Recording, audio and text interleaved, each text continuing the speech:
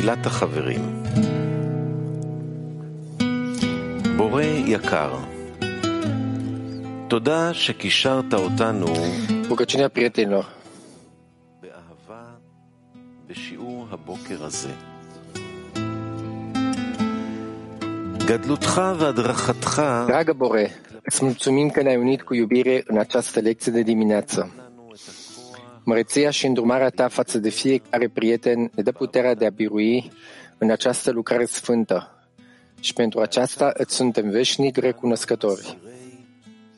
Te rugăm să ne dai înțelepciunea de a vedea și simți natura ego-ului nostru, care ne ține în cătușele Egiptului.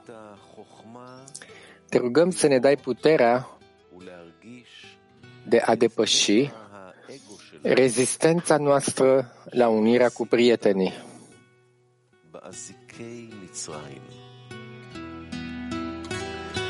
Lipește inimile noastre ca într-un singur om pentru a dărui și a deveni un canal al luminii tale către umanitate.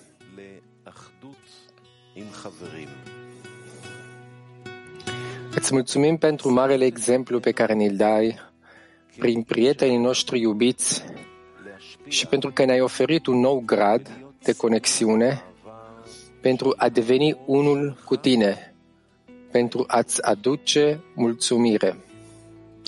Amen. שאתה נותן לנו דרך חברינו האהובים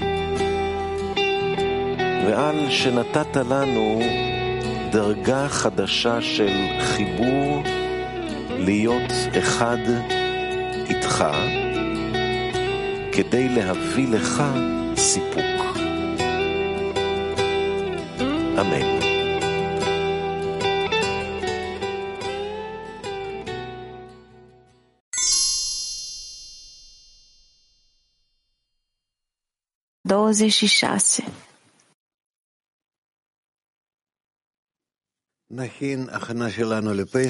Vom pregăti pregătirea noastră pentru Pesach și să înțelegem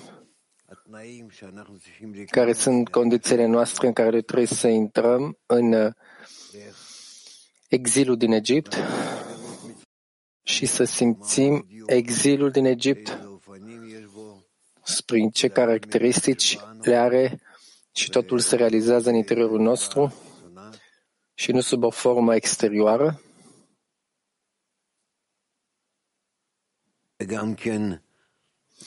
Și de asemenea vom vedea cum vom progresa de exil, cum vom trece acest exil, că totul sunt 400 de ani și trebuie să trecem acolo 4 faze până când noi vom fi pregătiți să ieșim din exil. Te rog.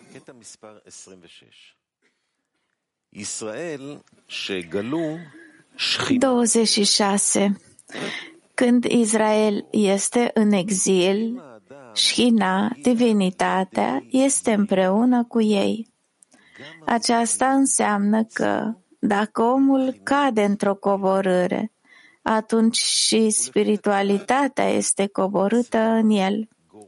Dar, în conformitate cu regula, o mitzvah, poruncă, induce o altă mitzvah, de ce ajunge el la coborâre? Răspuns, îi se dă de sus coborârea, pentru ca el să simtă că este în exil, să ceară mila și să fie salvat din exil. Aceasta este salvarea. Și nu poate exista salvare dacă mai înainte nu există și exil.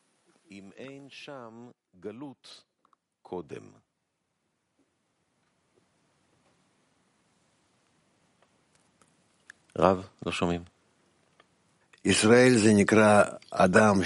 se numește omul care are tânjirea către dezvăluirea Creatorului. Nu contează de unde bărbat, femeie, din ce popor, perioada timpului, nu contează. este un semn că este direct către Dumnezeu, este ceva care îl atrage pe el ca să dezvăluie Creatorul din interiorul său. El dorește să știe pentru ce trăiește, de ce trăiește, către ce scop și împreună cu asta are nevoie, trebuie să dezvăluie de unde are această dorință și cum să le îndeplinească și la ce aparține și așa mai departe. Asta înseamnă că este omul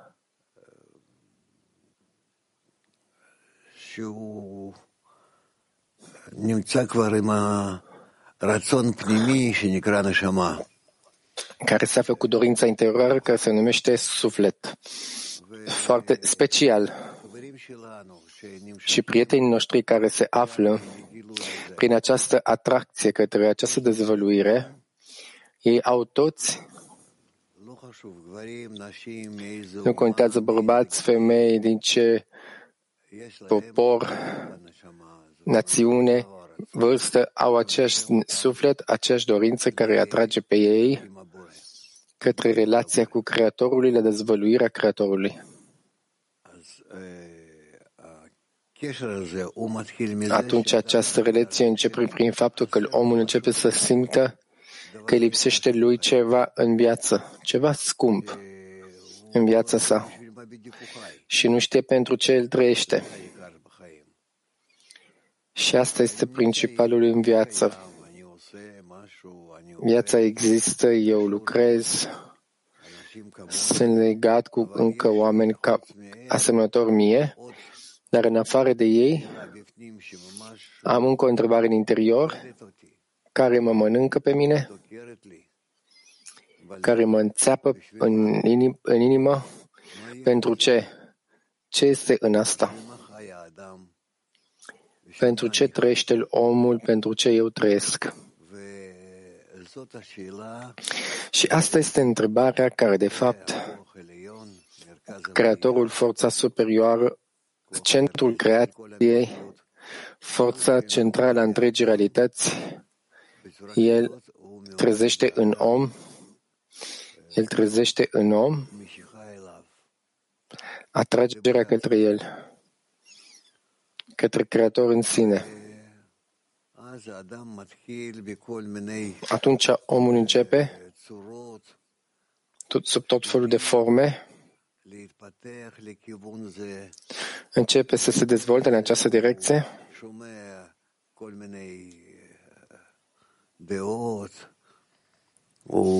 și aultă tot felul de idei și progresează către acele surse.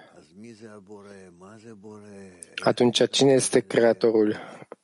Cum ne uităm la asta?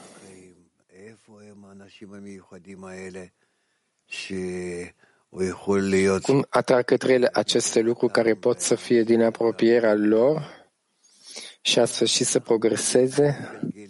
Așa noi ne rostogolim. Până când ajungem, în timpurile noastre, ajungem la un grup care poate să îi explice omului care este rolul său, care este scopul său în viața noastră, nu așa întâmplător, să trăim viața și să murim ca o bucată de helbon. Și astfel începem să ne organizăm, să ne aparținem lui Bnei Barur și acestei grup care caută această forță superioară, adică Creatorul, care dorește să realizeze din ei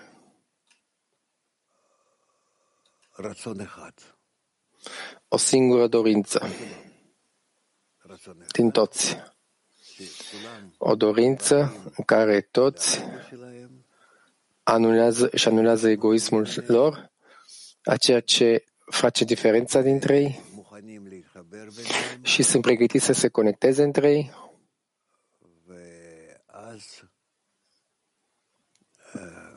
și astfel percep acolo Creatorul, în această dorință unică. În totalitate, asta e tot. Asta este ce stă în fața noastră. Ca să vorbim pe scurt, putem să spunem într-o singură propoziție, dar când venim să punem în practică, practica vine prin faptul că vine din dragostea de creaturi, din dragostea de Creator, în conexiunea cu creaturile și conexiunea cu Creatorul. Și asta deja nu este simplu, că noi avem o forță opusă și ea trebuie să fie în interiorul nostru. Această forță opusă din conexiune la dragoste, din adeziune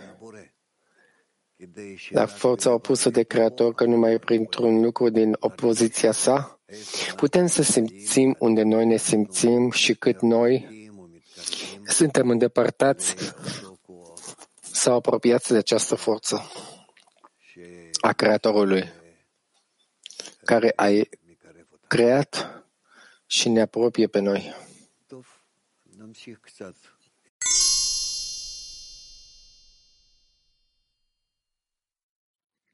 Присоединение к товарищам. התחברות לחברים, בזה אני מרגיש Conexiunea cu prietenii. În acest fel simt o schimbare în mine față de Creator sau apare o abilitate suplimentară de a simți ce simt prietenii.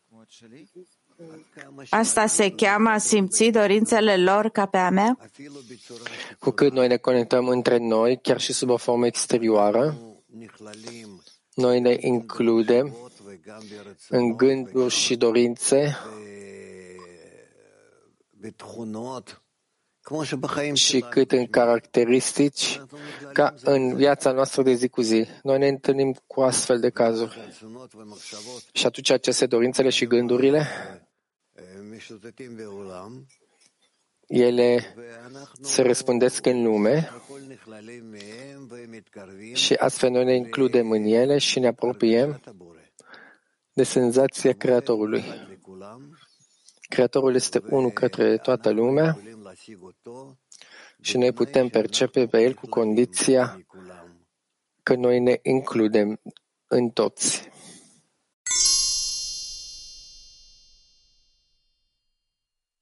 Dimineața, dragă Rav, prieten, ai spus că acest proces este complicat. Care este relația dintre cât de mult lucrăm în grupul de 10 și starea profundă de exil?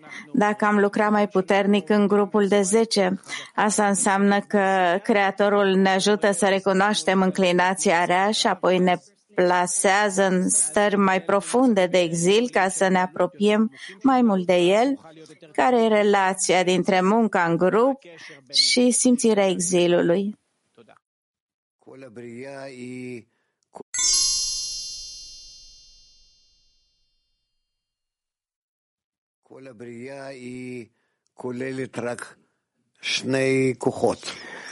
Toată creația include doar două forțe, forța de dăruire și de primire, plus și minus. Cum așa este toată creația și creația în general, și la fiecare dintre noi au aceste două forțe și în grup sunt aceste două forțe. Dacă noi dorim să ne conectăm,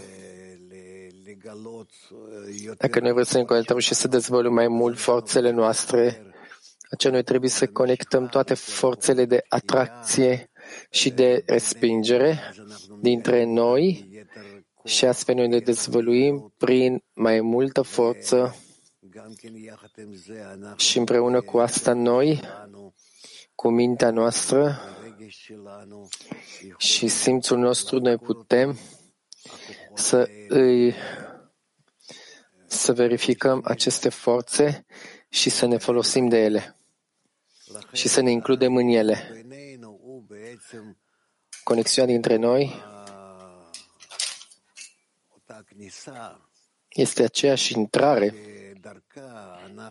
în care prin ea mai putem să cercetăm realitatea și să o simțim, să ne includem în el, să-l stăpânim. De aceea, cât noi vorbim între noi, în totalitate sunt de fapt numai vorbe. Spun că îmi cer scuze că noi vă spun astfel. Dar când începem să ne includem în practică unul cu celălalt și simțim ce se întâmplă în creație, când ajungem la această includere, conexiune, noi începem să simțim forța Creatorului. Deoarece Creatorul s-a spart în interiorul nostru o singură forță care a acționat. Și El s-a spart înapoi, intenționat, ca noi înapoi să adunăm pe El și să înțelegem pe El. Și astfel noi, de fapt, ne jucăm cu viața noastră, cu se joacă copiii cu cuburile când construiești ceva. De aceea, munca noastră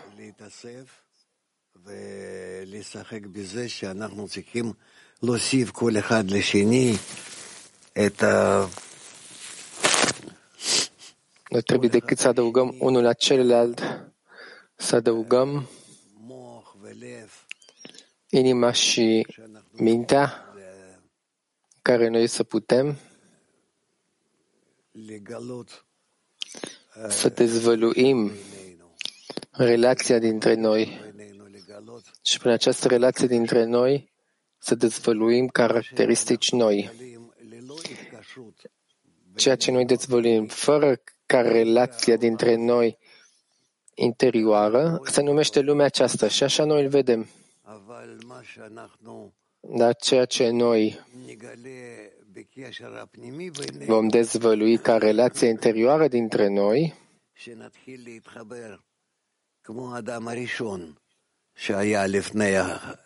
vom dezvălui ca Adam Arishon, care a dezvoltat înaintea păcatului și a spargerilor, a toate aceste dorințe, caracteristici care s-au inclus una pe cealaltă, în care noi începem să dezvăluim această integralitate între ele și în care ele se află incluse împreună, noi începem să dezvăluim acest sistem al lui Adam Arishon. Noi începem să dezvăluim împreună fiecare în funcție de efortul pe care el îl dă la asta. Împreună cu asta, noi vom putea să dezvăluim un sistem întreg în care lumea este întreg, că nu este împărțire la stele, galaxii.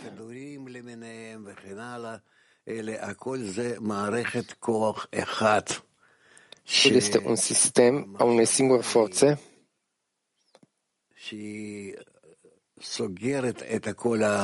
gândul care închide toată această construcție este unică și ea este cea care stăpânește.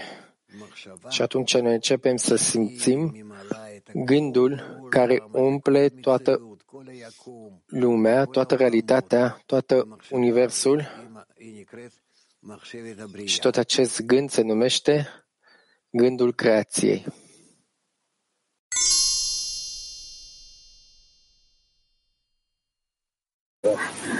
Bună ziua, Rav!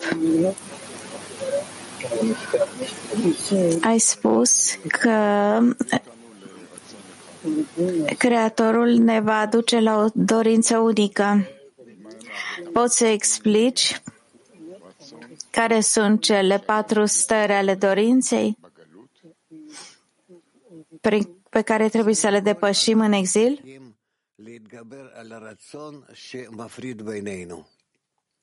în totalitate noi trebuie să ne îmbărbătăm asupra dorinței care ne separă pe noi. Nu ne gândim mai mult către conexiune. Dar adevărul este că trebuie să fim atenți la separare și să fim împotriva sa. Și tot timpul trebuie să păstrăm că această tângire trebuie să fie către, atracție trebuie să fie către conexiune împotriva separării. Câteodată așa, câteodată așa. Și să ne aducem pe noi în balanță în aceste două forțe, cât este posibil. Latin 11. Bună ziua, Rav, prieteni!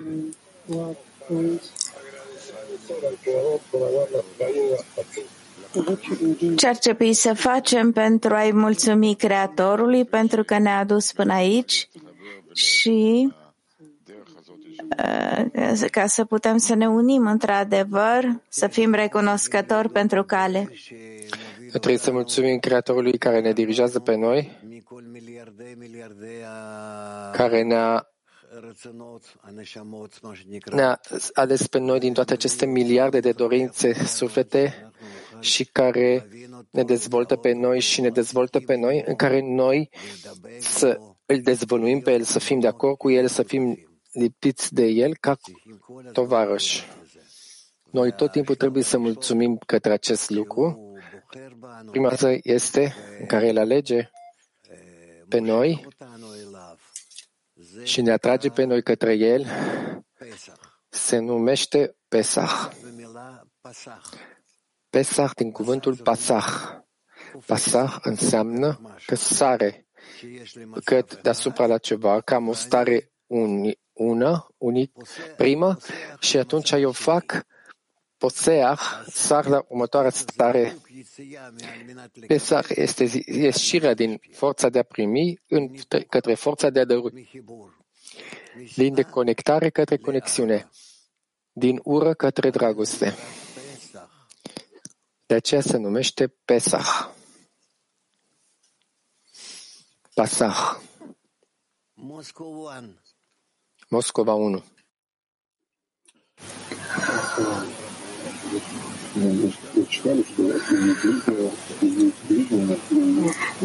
Am citit că de la iubirea de ceilalți ajungem la iubirea pentru Creator. Cum să determin direcția iubirii pentru ceilalți? Dacă toate modelele percepției mele, toată natura mea sunt despre grija de sine și toate sunt forme ale dorinței mele de a primi, cum să determin direcția iubirii de ceilalți.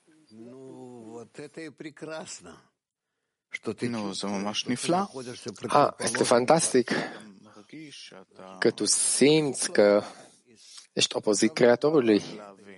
Acum, de cât este dat ție să înțelegi care este starea, cum să ajungi la starea opozită, la starea de cum îți vine de la ură la respingere.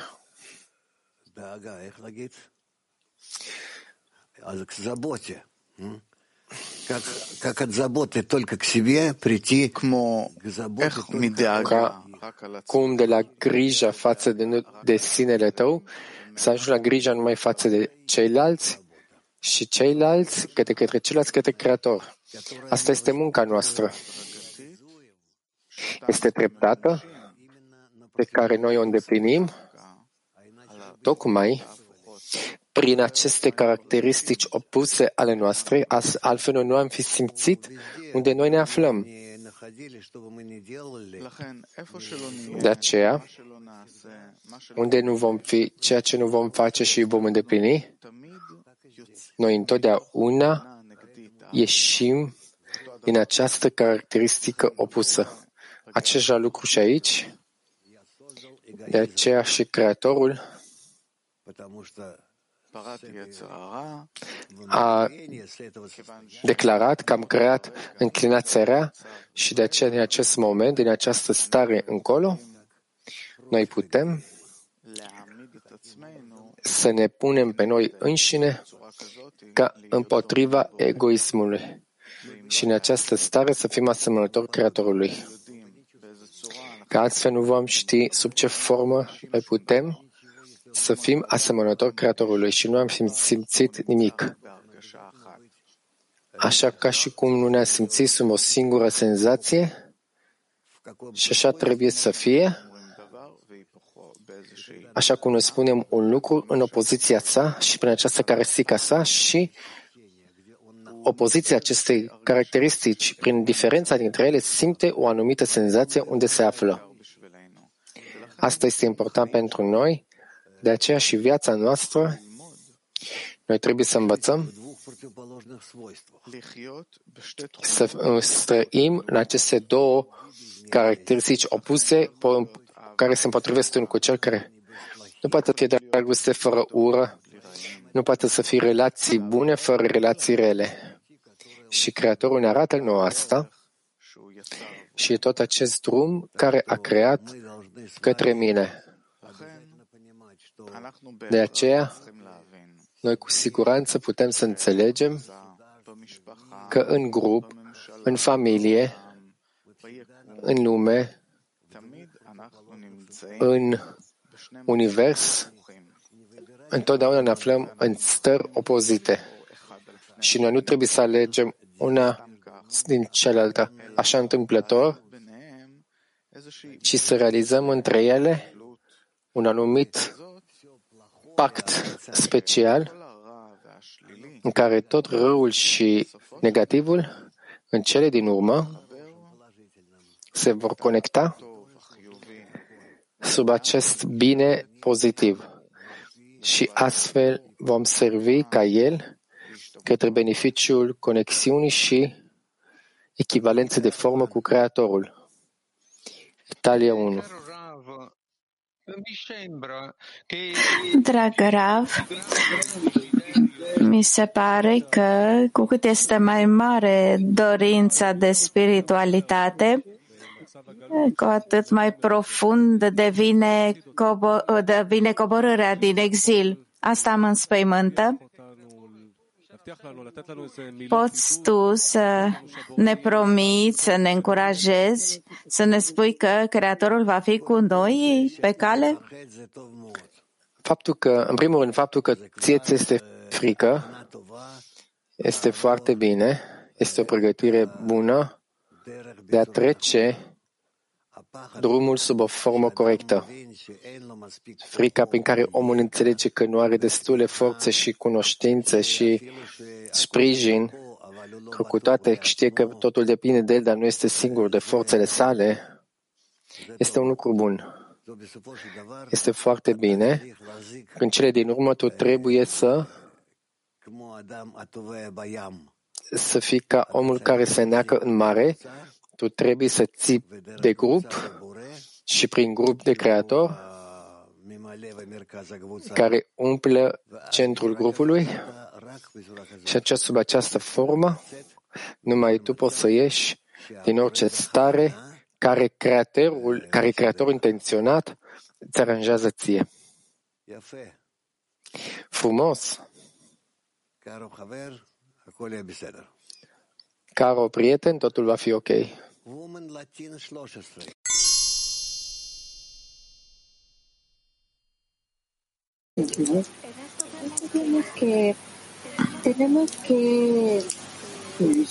Vedem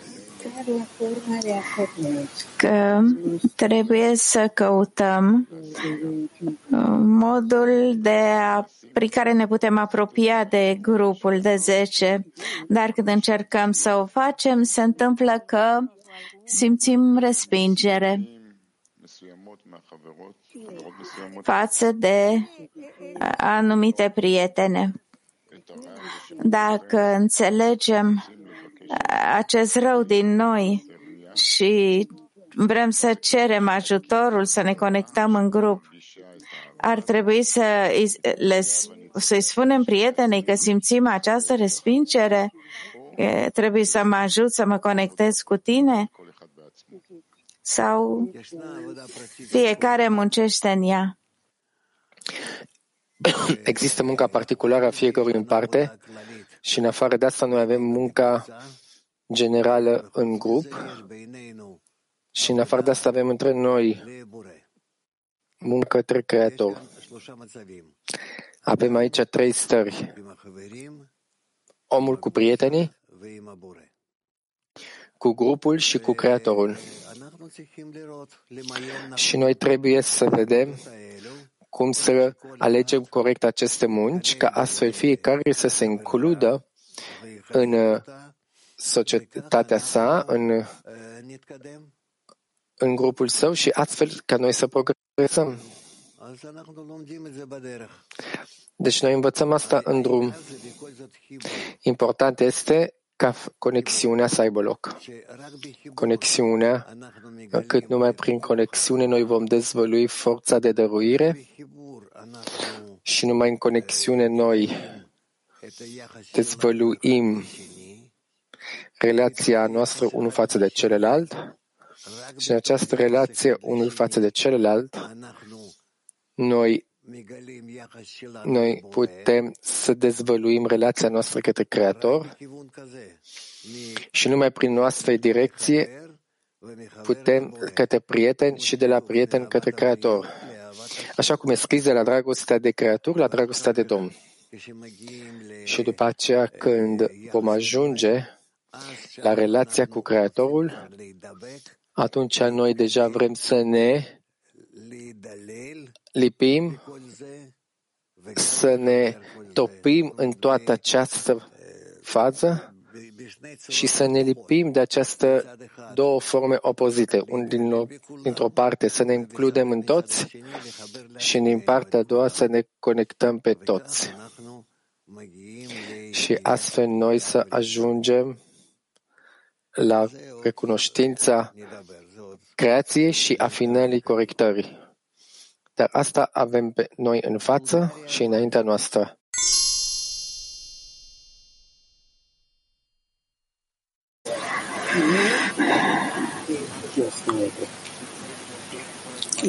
Ai spus că trebuie să trăim în permanență în două stări opuse, să nu alegem una în defavoarea alteia, ci să le conectăm.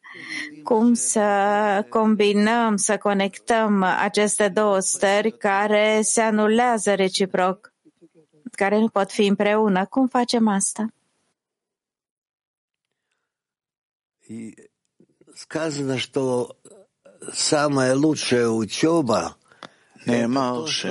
Este scris că studiul cel mai bun este ceea ce înveți de la prietenii tăi.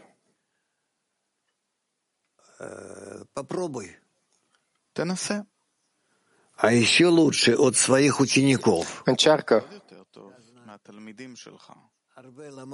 și mai mult de la studenții tăi. Am învățat mai mult de la prietenii mei, de la învățătorii mei și mai mult și mai mult de la studenții mei. Deci cât voi vreți să învățați împreună și mai mult cât voi vreți să predați alți oameni începători. Astfel veți progresa. Veți înțelege mai mult. Vi se va da vouă minte și simț și posibilitatea să explicați și vouă și la ceilalți mai mult. Creatorul va avea grijă de asta.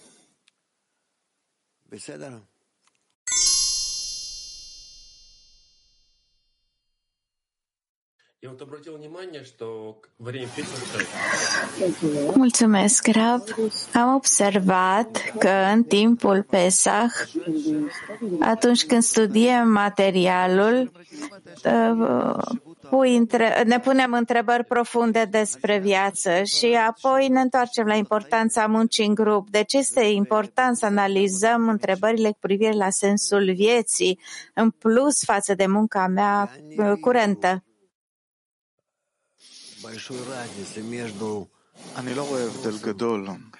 Eu nu văd o mare diferență între întrebări legate de grup și întrebări legate de importanța vieții. Eu cred că este același lucru și, în general, totul se concentrează către o singură întrebare: cum se poate, sub o formă optimală, să percepem conexiunea perfectă și finală. Deoarece în fiecare treaptă spirituală, în fiecare pas, de fapt, eu am aceeași întrebare. Care este partea optimală în care eu, prin el, am posibilitatea cea mai bună să progresez către scopul creației? De aceea nu cred că există o diferență ceea ce noi învățăm. Noi învățăm inimii a laboratorului a întregii creații, ce a creat Creatorul și unde ne indică El. Și cum să înțelegem, să lucrăm prin acest program al Său și să fim tovarășii Lui de drum. Asta este ce mi s-a dat și mi se pare cei care nu cad din grupul nostru,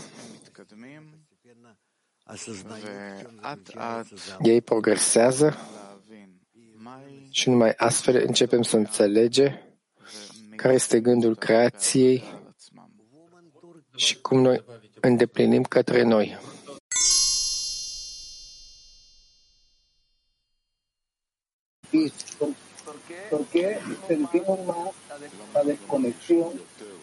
De ce simțim mai mult lipsa de conexiune în grupul de 10? Pentru că este ceea ce noi simțim pentru moment. Noi pentru moment simțim lipsa de conexiune. Unde pot să simt eu conexiunea noastră cu prietenii? Eu nu mă gândesc la asta ziua și noapte. Eu nu văd asta ca scopul creației. Eu nu fac calcul în zile în cât m-am apropiat de prieten. Și de aceea așa se întâmplă.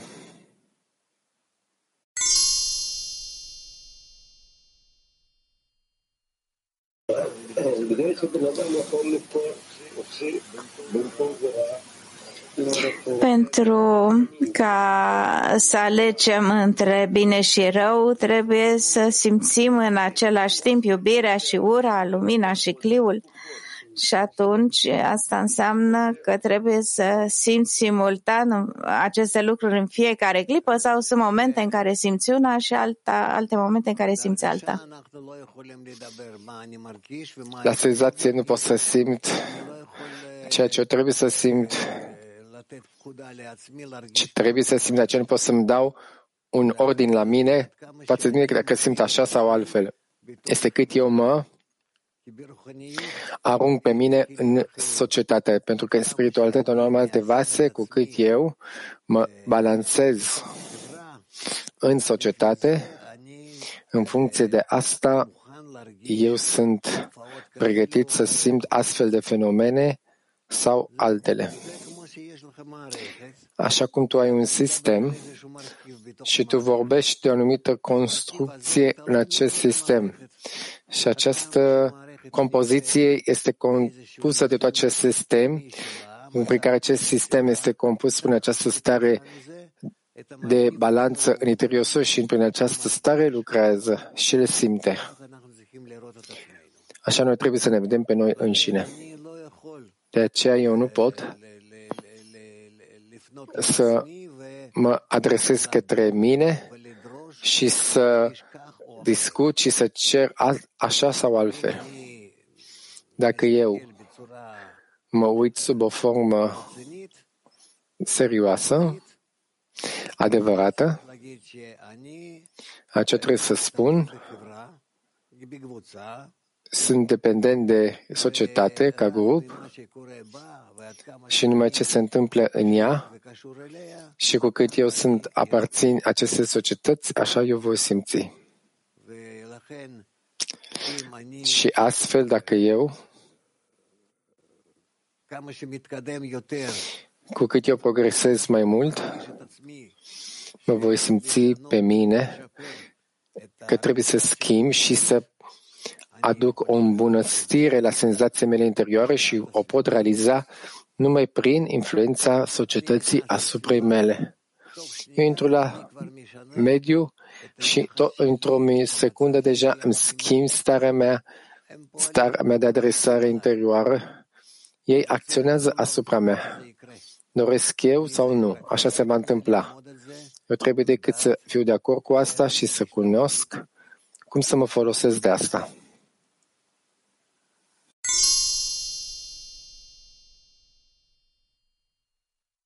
Bună dimineața!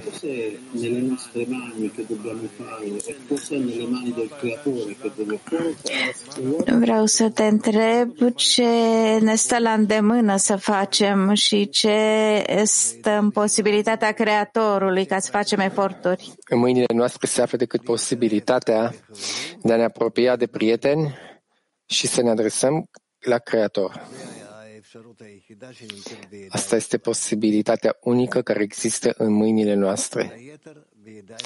Tot restul stă în mâinile Creatorului, care și la El totul este direcționat ca în cele din urmă să ne apropiem între noi și între noi către El.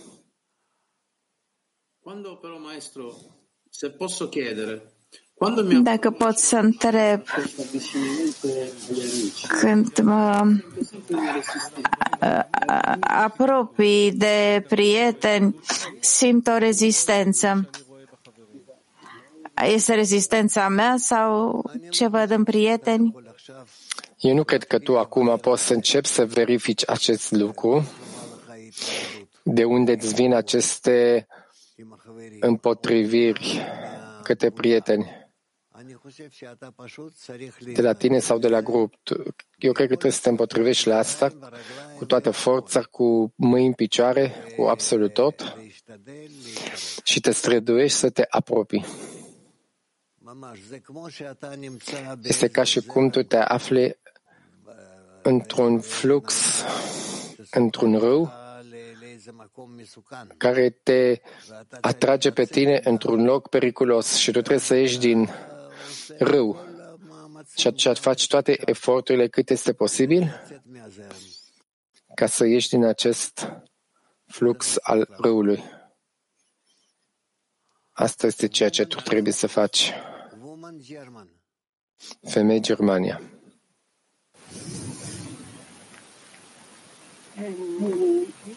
Kann man Liebe also gleich sehen, wenn wir Menschen durchdrungen sind, dann sie was abzunehmen und auch nur genießen, nur positiv.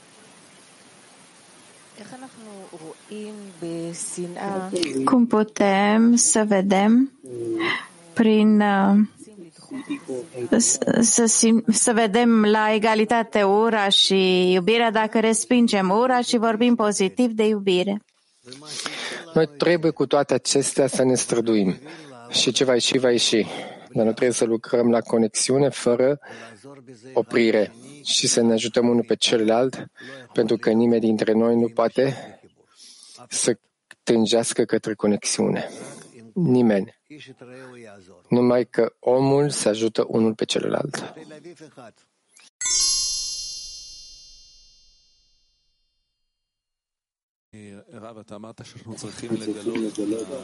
Rav, ai spus că trebuie să revelăm în conexiunea dintre noi discernăminte. Ce sunt acestea și cum le revelăm? Ce vom dezvoli? O să spun că numai aceste senzații vor fi prin conexiunea dintre noi care se va întări din ce în ce mai mult și voi simți că în inima mea voi avea loc pentru toți. Nu că eu îi voi cunoaște pe toți și nu vă împărța, ci eu pregătesc loc în inima mea la fiecare, chiar la cei care nu se apropie așa de mult de inima mea și nu i-a fi arătați pe ei. Dintr-o dată eu văd inima mea care se deschide către toți. Să zicem că atitudinea pe care o am față de copiii mei nu contează, e o conexiune, este un volum întreg, o complexitate deosebită. De unde să luăm această profunzime a relațiile din grup? Nu este pe aceeași linie. Că tu vorbești despre copiii tăi la nivelul animalic și noi vorbim la nivelul spiritual, care este opozit total, care ajunge prin faptul de respingere, de recunoaștere a răului și este în totalitate diferit. Forma de conexiune este diferită. Prin ură, respingere, prin îndepărtare, și numai sub această formă eu ajung la conexiunea cu toți.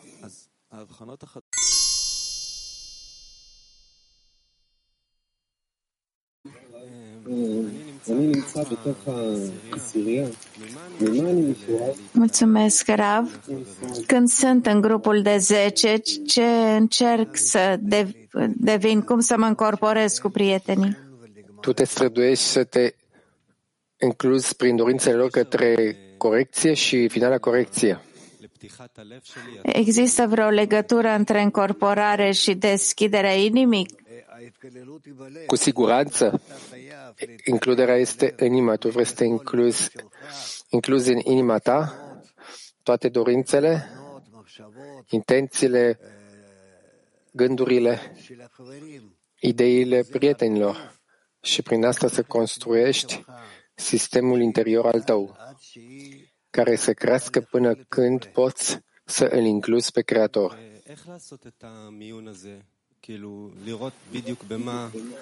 Cum să fac această sortare? Cum să văd lucrurile pozitive pe care le pot primi și pe care nu? Asta va avea loc în drum, numai să mergi de la moment la moment și să te incluzi din ce în ce mai mult. În care voi construiți astfel prin conexiune între voi pasul către dezvăluirea Creatorului.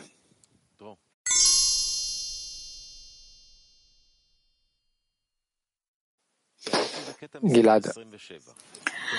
Da, suntem la 27. Este imposibil de ieși din exilul din Egipt mai înainte de a intra în exil. Doar atunci se poate spune că ieșim din exil.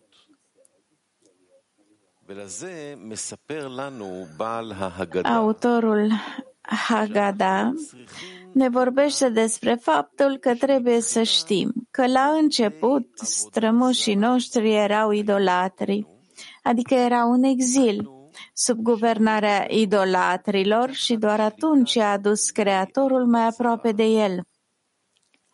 Dar dacă nu ar fi simțit că se găsesc sub domnia idolatrilor, nu s-ar fi putut spune că Domnul i-a adus mai aproape. Doar când cineva este departe de Creator, se poate spune că El îl aduce mai aproape, căci absența trebuie să preceadă prezența, iar absența este cliul, vasul, și prezența este lumina care umple absența și întunericul.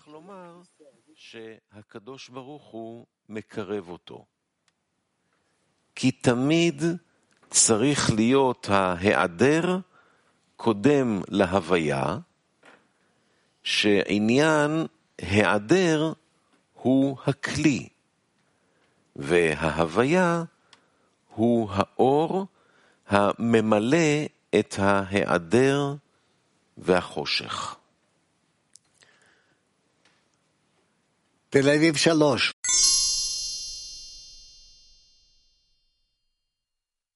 רב, איך מגדילים כאב מניתוק, מפירוד? Rav, cum să creștem suferința din separare ca să fie într-adevăr Cum ce? Ca să simțim răul din noi. Cum să creștem suferința din separare, din deconectare, ca să simțim acest rău.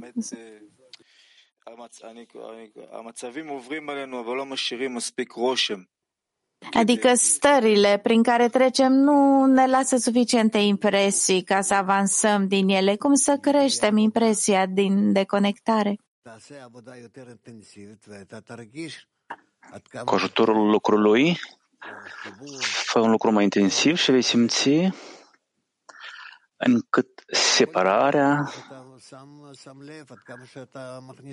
este mult mai puternică. Depinde de aceea cât tu tragi atenția, încât depui efort. Cum să cresc această atenție? Prin lucru, depune mai mult efort. Lucrează mai intensiv și vei vedea că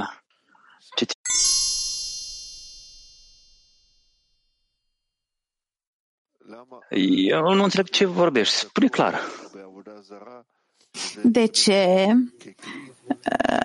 trebuie să fii imersat în idolatrie ca să aceasta să devină vas pentru lumină? Pentru că e imposibil de început lucru fără început, fără bază. Adică negarea. Când se află în dorința de a primi și nimic nu poate face în conexiunea dintre ei, pentru că conexiunea între ei se numește ieșire din Egipt, dar ei se află într-o stare opusă, se relaționează unul cu altul egoistic. Așa cum frații Iosef, care l-au vândut, ce înseamnă că l-au vândut pe Iosef? Acea forță care putea să-i unească și a zis că trebuie să vă uniți ca să avansați înainte, ei nu au dorit-o. Ba dimpotrivă. Au aruncat, au vândut-o. Și de ce au intrat în Egipt? În starea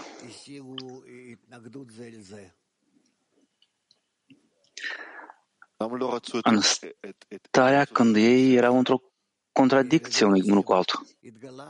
De ce nu l-au vrut pe Iosef? Pentru că sunt egoiști și egoismul s-a descoperit în fiecare. Deși erau frați, au avut o conexiune totuși. Anume din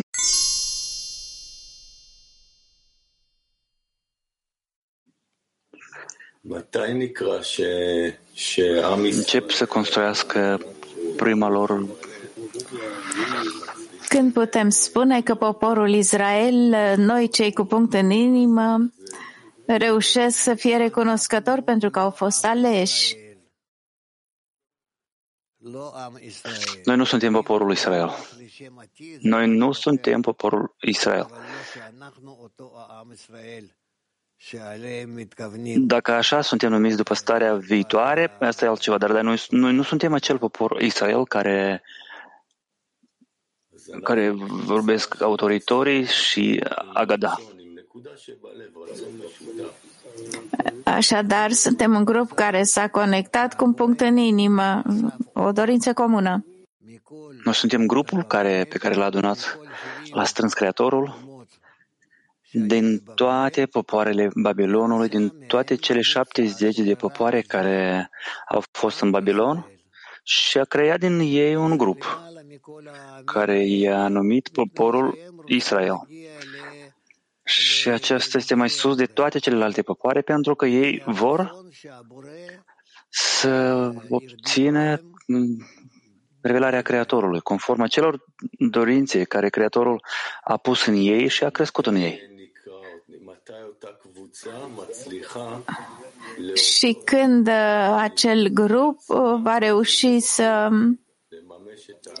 recunoască că a fost ales să pună în practică această misiune? Deocamdată nu. Deocamdată ei nu văd că ei vor lucrul ăsta, doresc. Niciunde. După ce Israel se întorc în pământul lui Israel, adică în dorința generală care este întru totul direcționată spre Creator și după ce ei se unesc între ei și devin un popor, poporul lui Israel,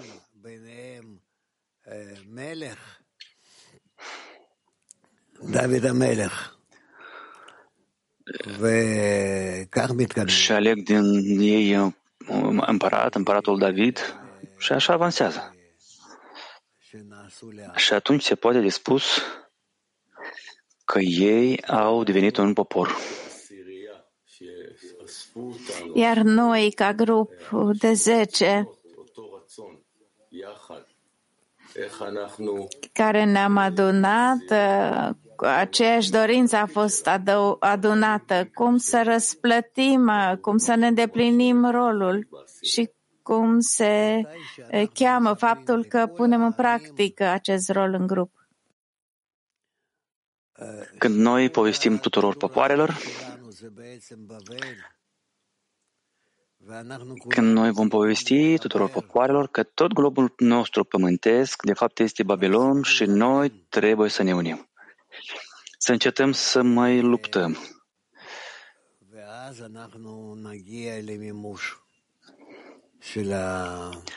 Și atunci noi vom ajunge la realizarea mesajului Creatorului către noi.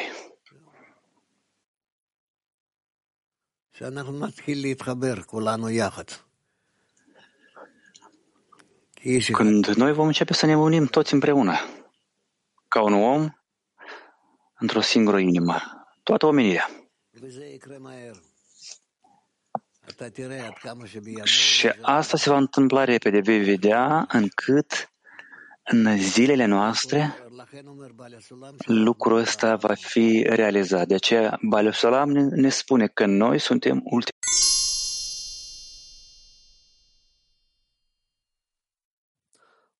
Mulțumesc, Rav. Ce mă face să înțeleg că sunt sub guvernarea idolatrilor? Adică ce pot să fac ca să revelez această stare?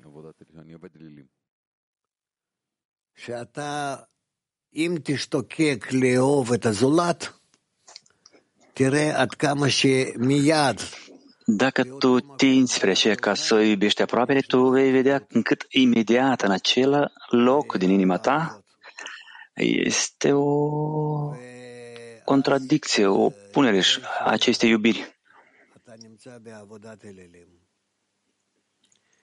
Și tu vei vedea că te afli în idolatrie, că vrei să realizezi această opunere. Când tu schimbi iubirea adevărată față de oameni,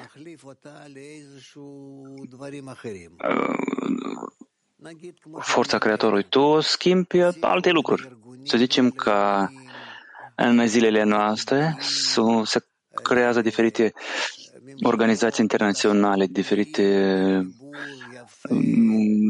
legământuri.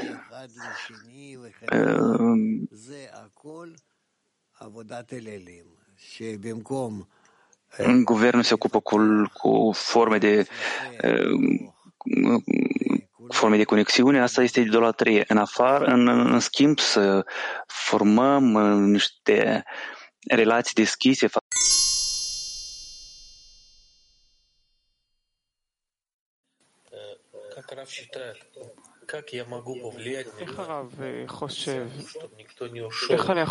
Cum consideră Rav, cum pot influența grupul ca să nu plece nimeni? Ce forță să-i dau persoanei? Arată lor dorința ta ca să-i unești pe toți.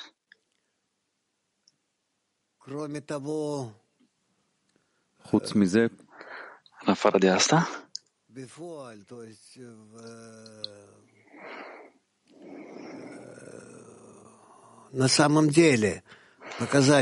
cu adevărat să le arăți că tu vrei să îi îmbrățișezi, că tu vrei să îi unești, că tu îi inviți împreună să facem o masă sau o adunare,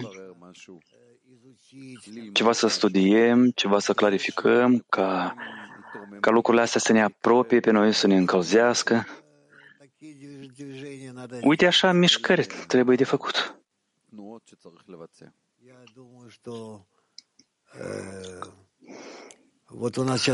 Eu cred că, uite, acum vom avea un congres la Pesach și veți face același lucru. Sau veniți la noi și veți face sau faceți la voi, pentru că la voi este mai ieftin, fără bilet, dar de făcut așa un congres care voi toți să vă uniți în Baltia. Asta sunt băieți puternici astăzi, un grup puternic. Multe știu, au experiență și eu cred că o să vi se primească minunat. Sau veniți la noi. Noi cu plăcere vă vom primi.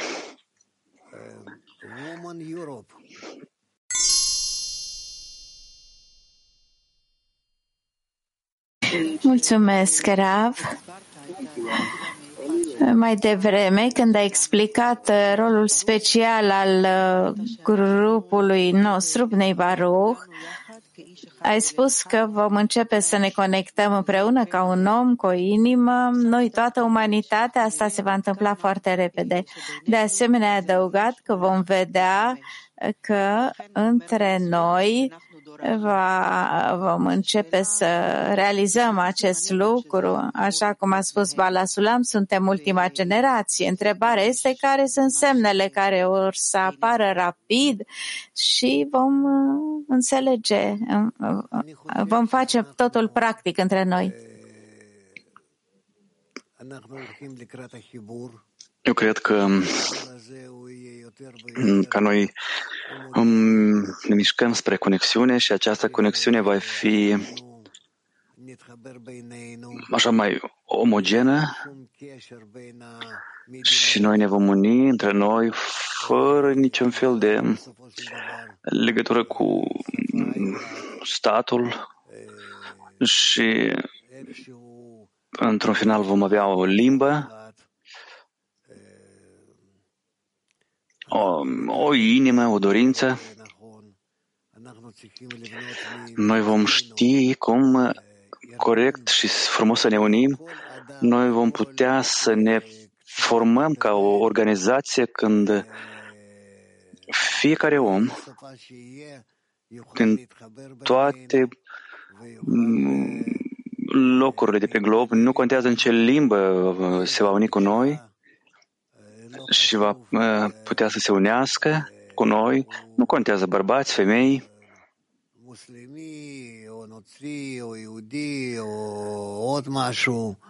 și nu contează este el musulman, evreu, rus sau altceva. Nu contează absolut nimic.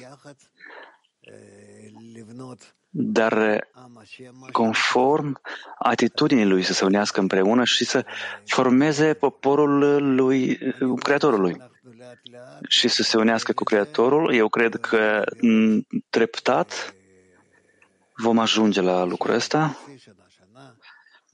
și poate că peste câteva luni, jumătate de an, un an, vom începe să vorbim cum noi construim așa un grup care va putea atrage pe fiecare om din lume.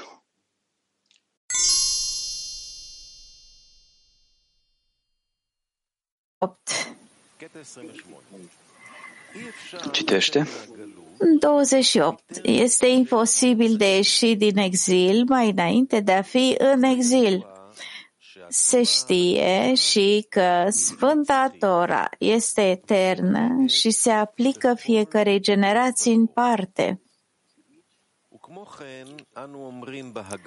De asemenea, spunem în Haggadah, în fiecare generație, omul ar trebui să se comporte ca și cum ar ieși din Egipt. Din acest motiv, trebuie să cunoaștem semnificația exilului în care ne găsim și ce înseamnă că în fiecare generație trebuie să ieșim din acest exil amar.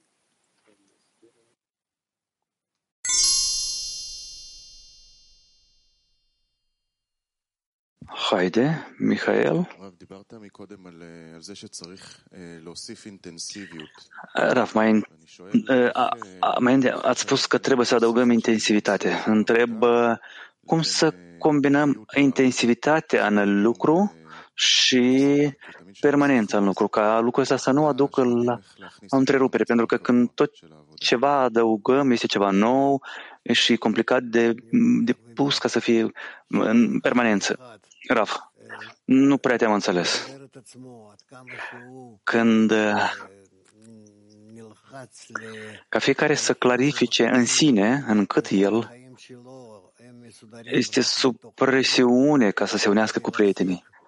Și toată viața lui este formată numai pentru a se uni, pentru acel timp puțin care e rămas lui să atingă, să obține scopul creației. Ce constă problema? Student, nu este o problemă. Noi vrem să adăugăm o intensivitate în lucru. Vrem să adăugăm mai mult lucru și cum să avem grijă ca așa o nouă stare să fie permanentă.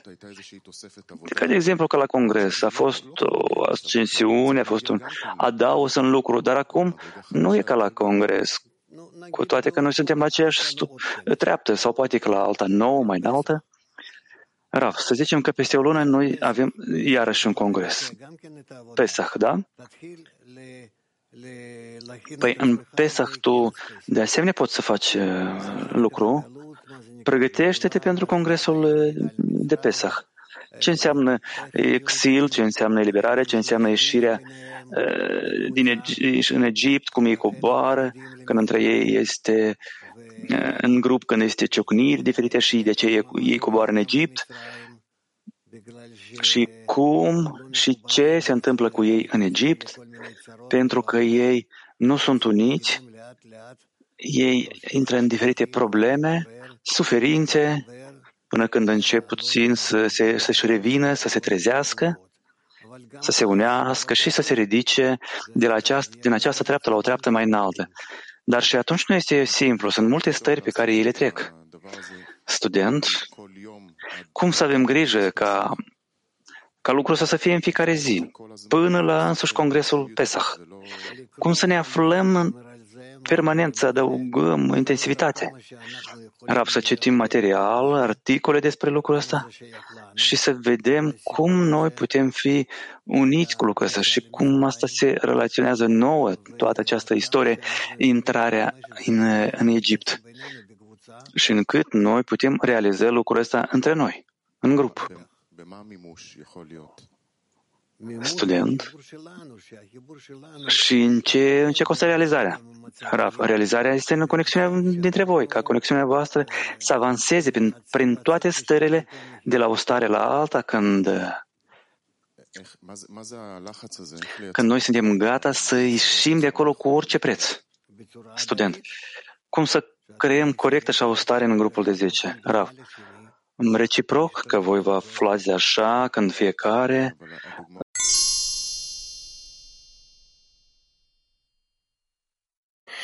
Dragă prieten, întreabă, cine poate da nouă proprietatea Avram? Aspirații către Creator. Și care este diferența dintre Israel și Avram?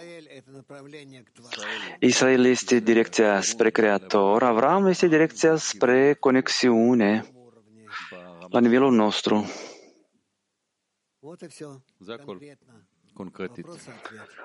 Și gata, întrebare, răspuns. Concret.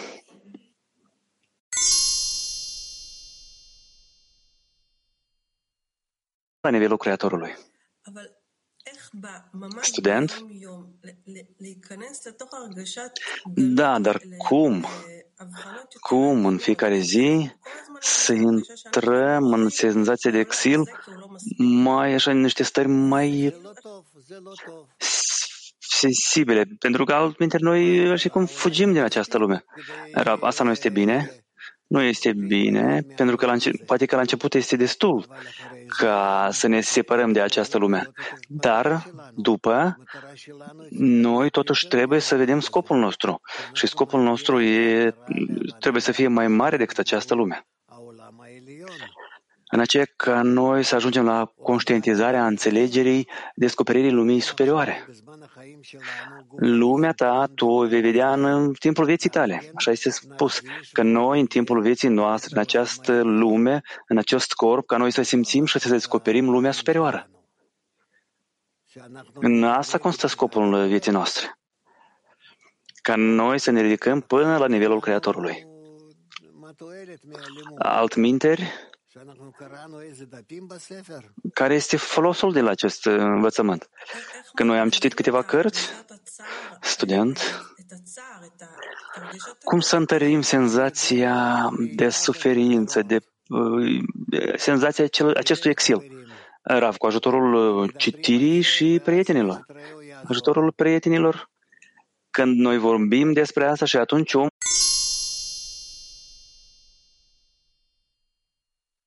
Dumnezeu, dragă doctorule, ce este mai efectiv pentru ieșirea din exilul egiptean? Suferința în exil sau totuși măreția Creatorului?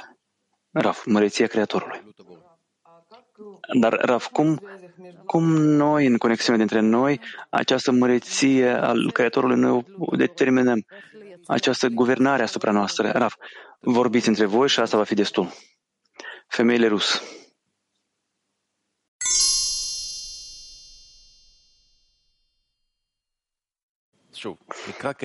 Avem în sală. Mai citim o dată, extrasul numărul 7. Toate aceste suferințe este simțită doar de clipa corpului nostru, creată doar pentru a dispărea și a fi îngropată. Și asta ne învață că dorința de a primi pentru sine a fost creată numai pentru a fi eradicată, scoasă din lume și transformată în dorința de a dărui. Și suferințele pe care le avem sunt doar descoperirea nimicniciei și răului din ea.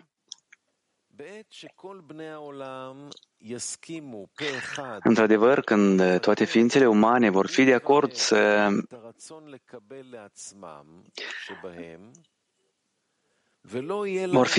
anuleze dorința lor de a primi pentru sine și nu vor avea altă dorință decât să dăruiască pentru prieteni, toate îngrijorările și pericolele din lume vor înceta să mai existe. Și toți am fi asigurați că de o viață întreagă și de plină, fericită, căci pentru fiecare dintre noi ar exista o lume întreagă care să aibă grijă de noi, gata să ne satisfacă nevoile.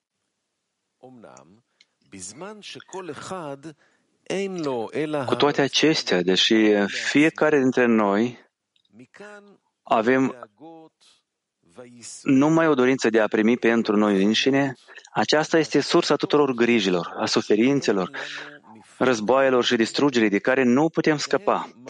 Acestea ne slăbesc corpul prin tot felul de răni, de boli și ne dăm seama că toate chinurile din lumea noastră sunt doar manifestări oferite ochilor noștri pentru a ne aminti să revocăm clipa, cerea a corpului și să preluăm o formă completă a dorinței de a primi.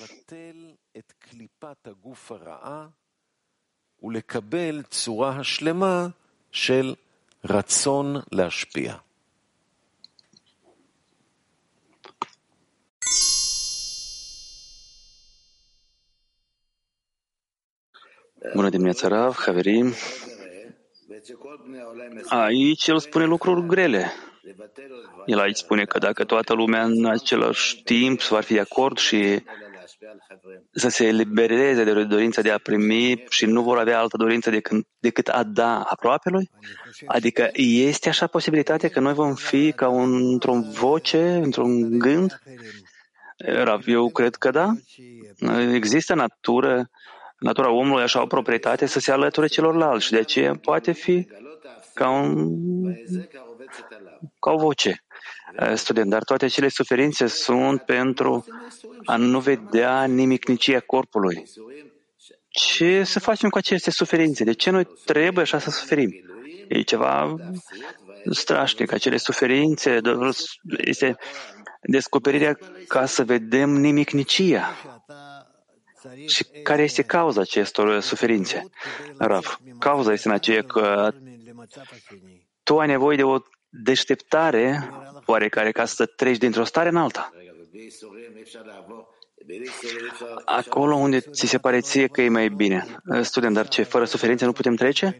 Rav, fără suferințe tu nu poți trece, pentru că tu doar ești numai dorința de a primi. Dacă nu te va înghimpa pe tine așa cu un baston ascuțit, tu nu te vei mișca. Student, păi este necesar, avem nevoie de suferințe? Rav, dorința de a primi are nevoie de suferințe.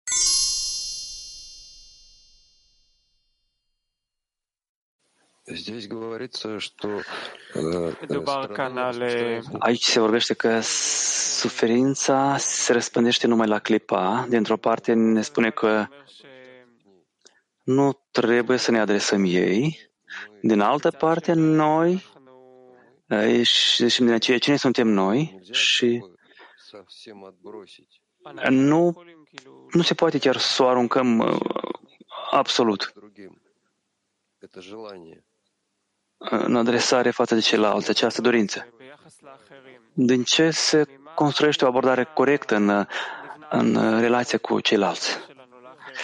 Rav, o abordare corectă în starea noastră constituie în aceea că noi începem să conștientizăm de ce noi primim lovituri și încercăm să vedem direcția lor, adică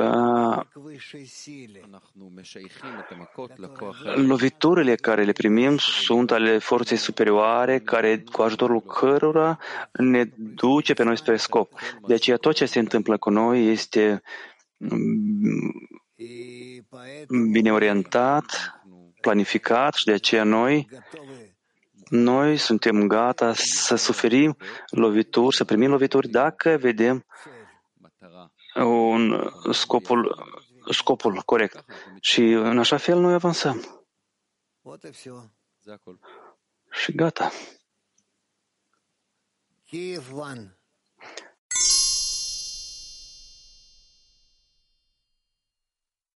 Da, dragă Rav, acum noi vedem că popoare întregi suferă, trec așa situații complicate, stări și asta pentru ca până într-un final cum este scris aici în acest extras, pe oameni la acea proprietate de a iubi aproapele ca pe sine însuși. Rav, și bineînțeles, ca toate popoarele să se iubească unul pe alta, de la început ei trebuie să simtă ura naturală unul față de altul, în care ei sunt creați și pe urmă să înțeleagă că în așa stare, ei nu pot continua să existe. Student, dar asta între popoare, dar în interiorul poporului el trece diferite stări complicate, pentru că anume în interior aici este scris doar că numai în măsura iubirii noastre unul față de altul, noi vom putea simți că noi avem grijă unul de altul, adică la aceasta popoarele trebuie să ajungă. Da, bineînțeles. Student, păi cum lucrul ăsta, cum cabaliștii își imaginează lucrul ăsta? Că oamenii treptat în grupuri de 10 se vor uni sau cum? Sau ceva se va întâmpla și ei vor începe să se iubească? Rav, iubirea are multe trepte. Și pe aceste trepte noi vom fi nevoiți să ne ridicăm până la iubirea adevărată. Când noi vom trece de la iubirea egoistică, treptat, vom trece la iubirea superioară, independentă,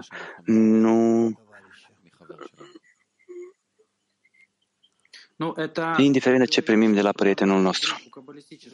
Dar spuneți de grupul nostru cabalistic. Totuși, Baal Sulam scrie despre masele largi, după cum înțeleg eu. Rav, bineînțeles, și ce? Păi cum e posibil maselor largi să vină la așa proprietate de iubire, dăruire, de grijă, unul față de altul.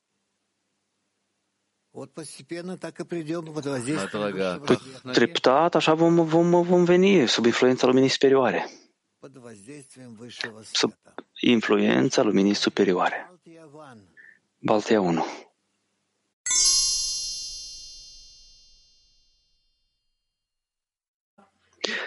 Bună ziua, Rav. Sunt diferite feluri de suferințe. Ele sunt fizice, sunt suferințe psihice, emoționale, în relația în familie. Sunt suferințe atunci când suferi nu pentru sine, dar că este cu tremur sau război, sau prietena noastră este bolnavă. Și toate aceste suferințe noi le putem trece în suferința de iubire. Și este suferința de boală, ca să le transformăm, să le trecem în suferința de iubire. Acele suferințe noi le putem alege, să putem cere de la Creator ca El să ne dea ceva mai ușor. Și cum putem alege ceva din suferințe sau putem alege după mine. Rav, încetați să vă aflați în suferințe. Nu mai pot să mai ascult. Voi tindeți nu spre suferințe, dar spre fericire, spre iubire. Și lăsați suferințele în pace. Dar gândiți-vă tot timpul la dragoste. Și atunci totul va ieși altfel.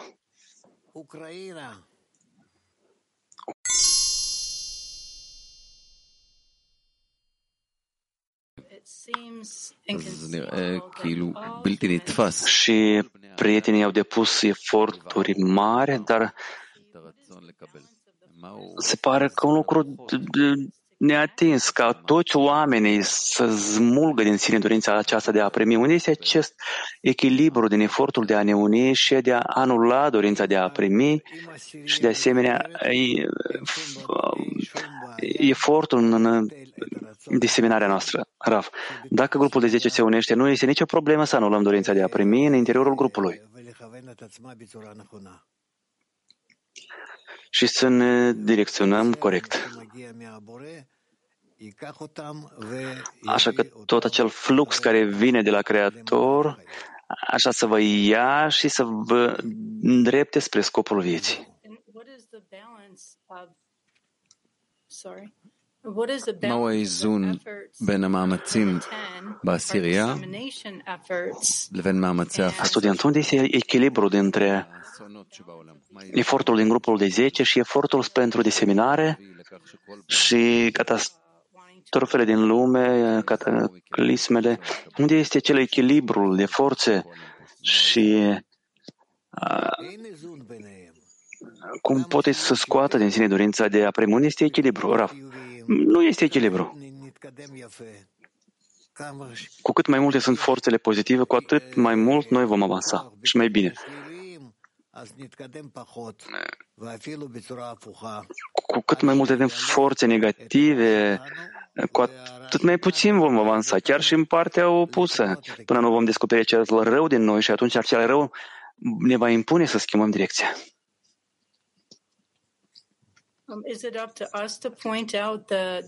האם תלוי בנו להצביע על הרע שברצון לקבל, או שזה שהבורא ידאג לזה? או שאנחנו צריכים לכוון לאנושות בכיוון הנכון? Nu depinde ca să arătăm omenirii direcția corectă, ca ei să poată distruge în ei dorința de a primi? Raf, noi trebuie să ne străduim, să clarificăm dorința de a primi individual și să avansăm așa. Așa trebuie să fie intenția noastră, nu trebuie să ne încurcăm. Femeile HEP 2.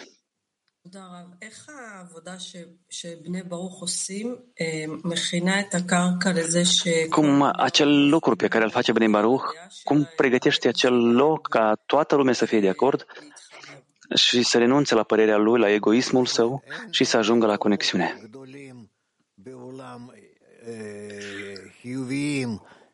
Păi așa e, nu este în lume forțe pozitive mari ca să atragă omenirea spre scopul vieții, așa cum suntem noi. De aceea, noi, de fapt, suntem cei care influențează și diseminează scopul vieții și cum să ne apropiem de lucrurile astea, cauza existenței omenirii, scopul, și vom spera că vor mai veni oameni, vom fi mai mulți sau mai mari decât noi și aici nu trebuie să fie niciun fel de concurență, fie noi să fim cei mai mici dintre toți, dintre cei care îl răspândesc pe Creator în lume. Principalul să fie multă lume care se ocupă cu